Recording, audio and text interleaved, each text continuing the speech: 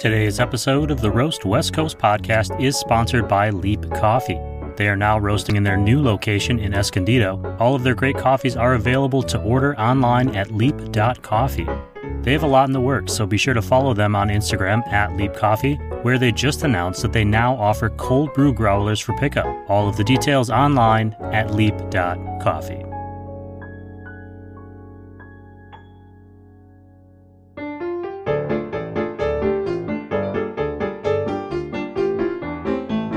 Hey everyone, welcome to the Roast West Coast podcast and the very first Coffee Smarter session of Season 2. Chris O'Brien, proprietor of Coffee Cycle and 90s boy band enthusiast, is back to teach us all a little bit more about coffee. Somehow in Season 1 of the show, we made it all the way to the end without actually talking about the origins of coffee and where it comes from. We are going to remedy that today and catch up on what has been going on in Chris's coffee world. Now is the part of the show where I beg and plead and cajole you to go to roastwestcoast.com and sign up for the newsletter. If you do, you'll get this podcast embedded right into emails, plus bonus content including SoCal coffee news, education, and links to all the stuff we talk about on the show. Plus, there's a lot more coming on the horizon. And I've got to remind you that at Roast West Coast is on Instagram, and we have a new Roast West Coast coffee group on Facebook. There you can connect with other coffee lovers and even some of the coffee pros that appear on this show, including Chris. And now, it's time for another episode of Coffee Smarter. I don't get to do this whole Zoom meeting, video chat thing very often. I'm going to have fun with it if I'm going to do it, you know? So, Chris O'Brien, welcome back to the Roast West Coast podcast. It's wonderful, truly wonderful to have you back for a second season. Before we get started with our Coffee Smarter questions for week 1, I want to know what's going on with you. It's been a few months since we've had a chance to catch up. How's Coffee Cycle doing? Oh, man, well, it is awesome to be back here with you, Ryan. I'm just really happy to be here. And, you know, I love chatting about coffee. The shop, Coffee Cycle, has been doing really well. We opened up a big new outdoor patio, which is kind of what everyone did in this last year. So I guess it's not really news to anybody, but, you know, we've just been serving some awesome coffees. We just started working pretty regularly with a new local roaster because we like to work with multiple different roasters and, you know, just show off a diversity of coffee that way, as well as in the world that it comes from. Yeah, everything's been going really well. We got a great staff. We got some great customers. You know, we're headed into tourist season right now, which is always fun, getting some new people in to show them how we do things and just kind of try to share with some new people how coffee is done. I've been training a couple new employees, which is honestly one of my favorite parts about working in coffee. I love talking about it and sharing what I've learned about it, which is why I'm here today with you. I imagine that, like, you know, training anyone that isn't me is probably a treat. That is true. Who's the local roaster that you're working with? You didn't say.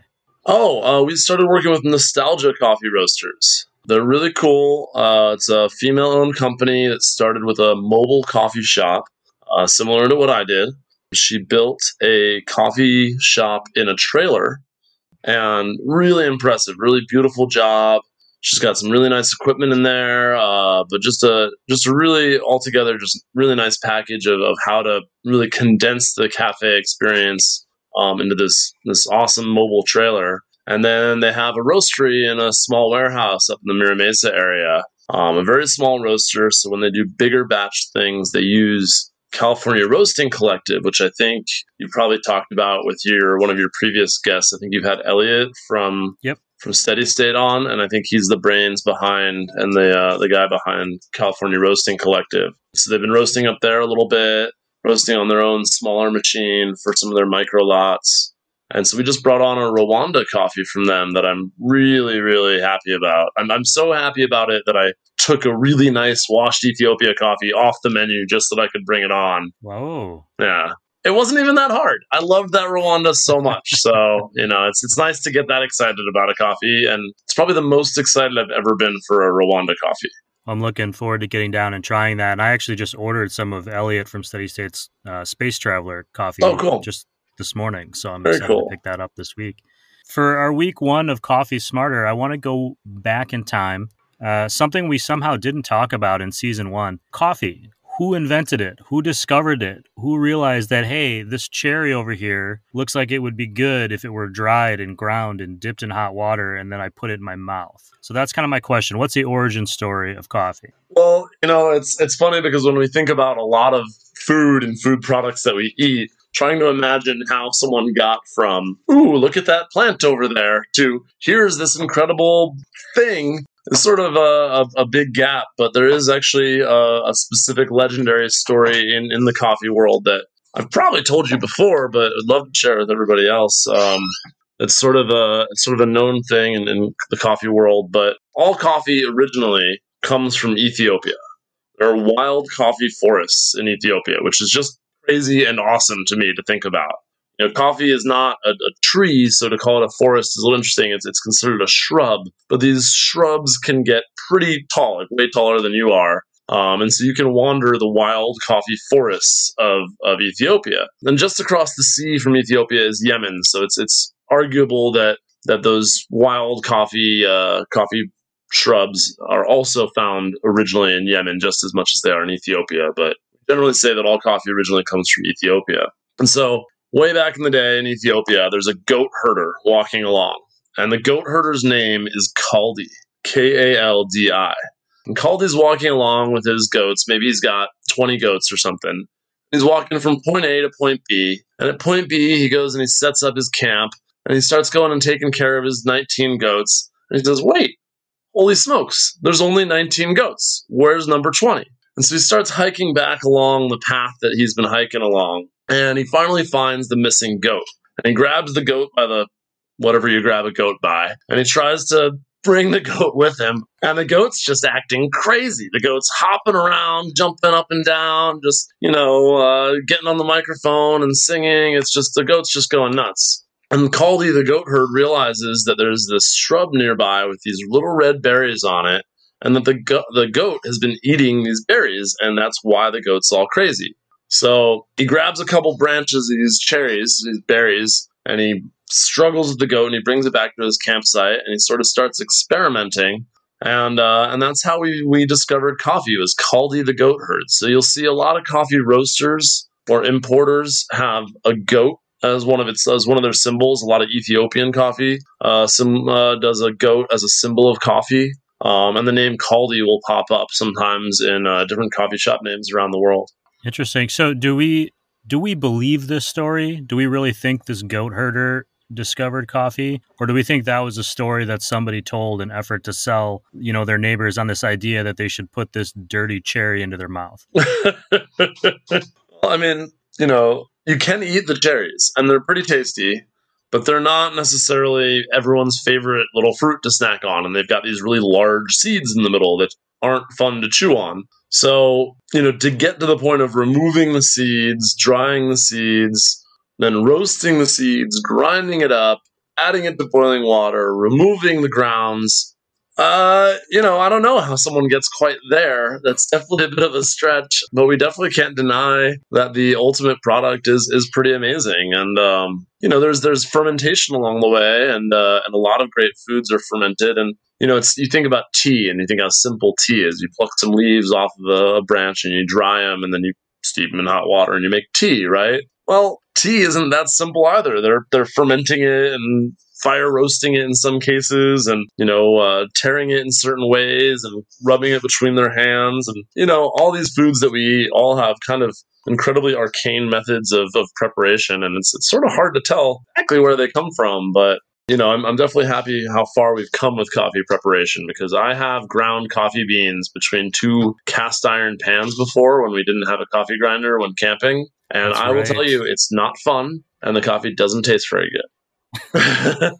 But if you didn't have anything to compare it to, I think I'm okay with sticking with this idea that Kaldi discovered coffee. I like the story of it. And I think I'm going to start researching goats and think about maybe, putting some time and effort into goat learning. I think that would be good for you, because, when I think about you and I think about goats, it really brings like sort of a similar feeling to my heart. So just joy and happiness. Yeah, so really just pursue that. Pursue your dreams, Pursue your goat dreams, Ryan.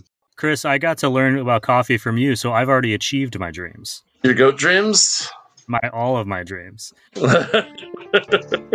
Either way, it's great to have you back. Thank you for coming in and getting us all a little coffee smarter today. I'll see you again soon. Oh, I can't wait. I can't wait for the next one, Ryan. Thanks again for having me. I can never thank Chris O'Brien enough for all of the coffee knowledge and friendship he shared with me over the years.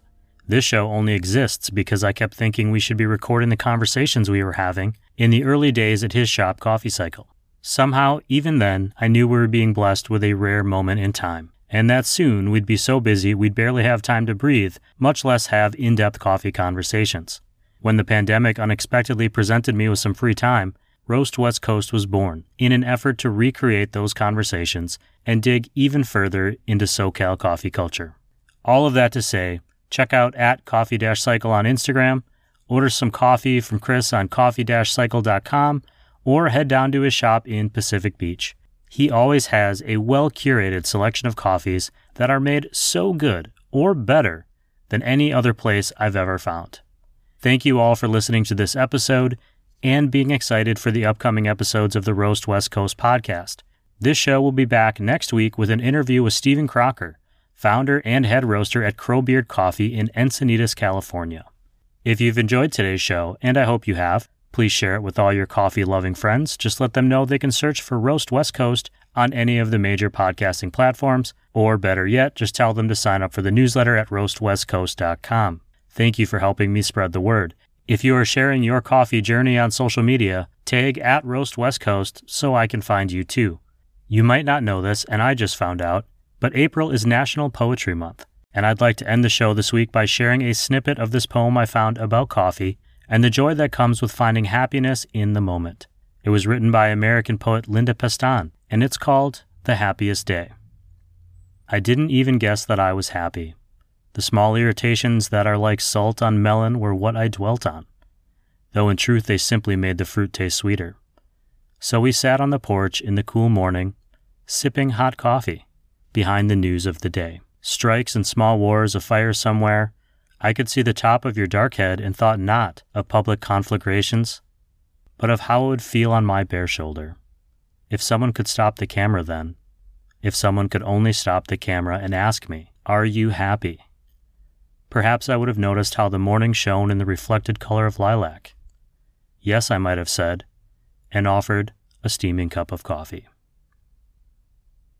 I'll link to the full poem and more information about the author, Linda Pestan, in the newsletter, but I think it pretty accurately reflects what coffee has meant to me over the past year, taking those moments just away from the news and away from the world to enjoy being alive. Finally today, if you find yourself desiring some good coffee, please support your local coffee roasters and coffee shops. That money is going to go a long way in your own communities, and if we've learned anything this year, it's how much our community impacts us and how much we impact it. I've said that before, and I'm going to keep saying it. If you are in the SoCal area or interested in ordering some SoCal coffee, check out the great roasters and shops that the Roast West Coast podcast has partnered with this season to help uplift our local coffee community, including today's sponsor, Leap Coffee, and other great roasters like Zumbar Coffee and Tea, Steady State Roasting, Maria Coffee, Cafe Laterre, Coffee Cycle, and Mostra Coffee. You can find links to their online shops in this podcast episode's notes or right on the front of roastwestcoast.com. This episode of the Roast West Coast podcast has been produced and recorded by me, Ryan Wolt. I hope this show has found you happy, healthy, and with at least enough sanity to make it through the day. As always, I leave you with the same piece of advice. Be sure to drink good coffee.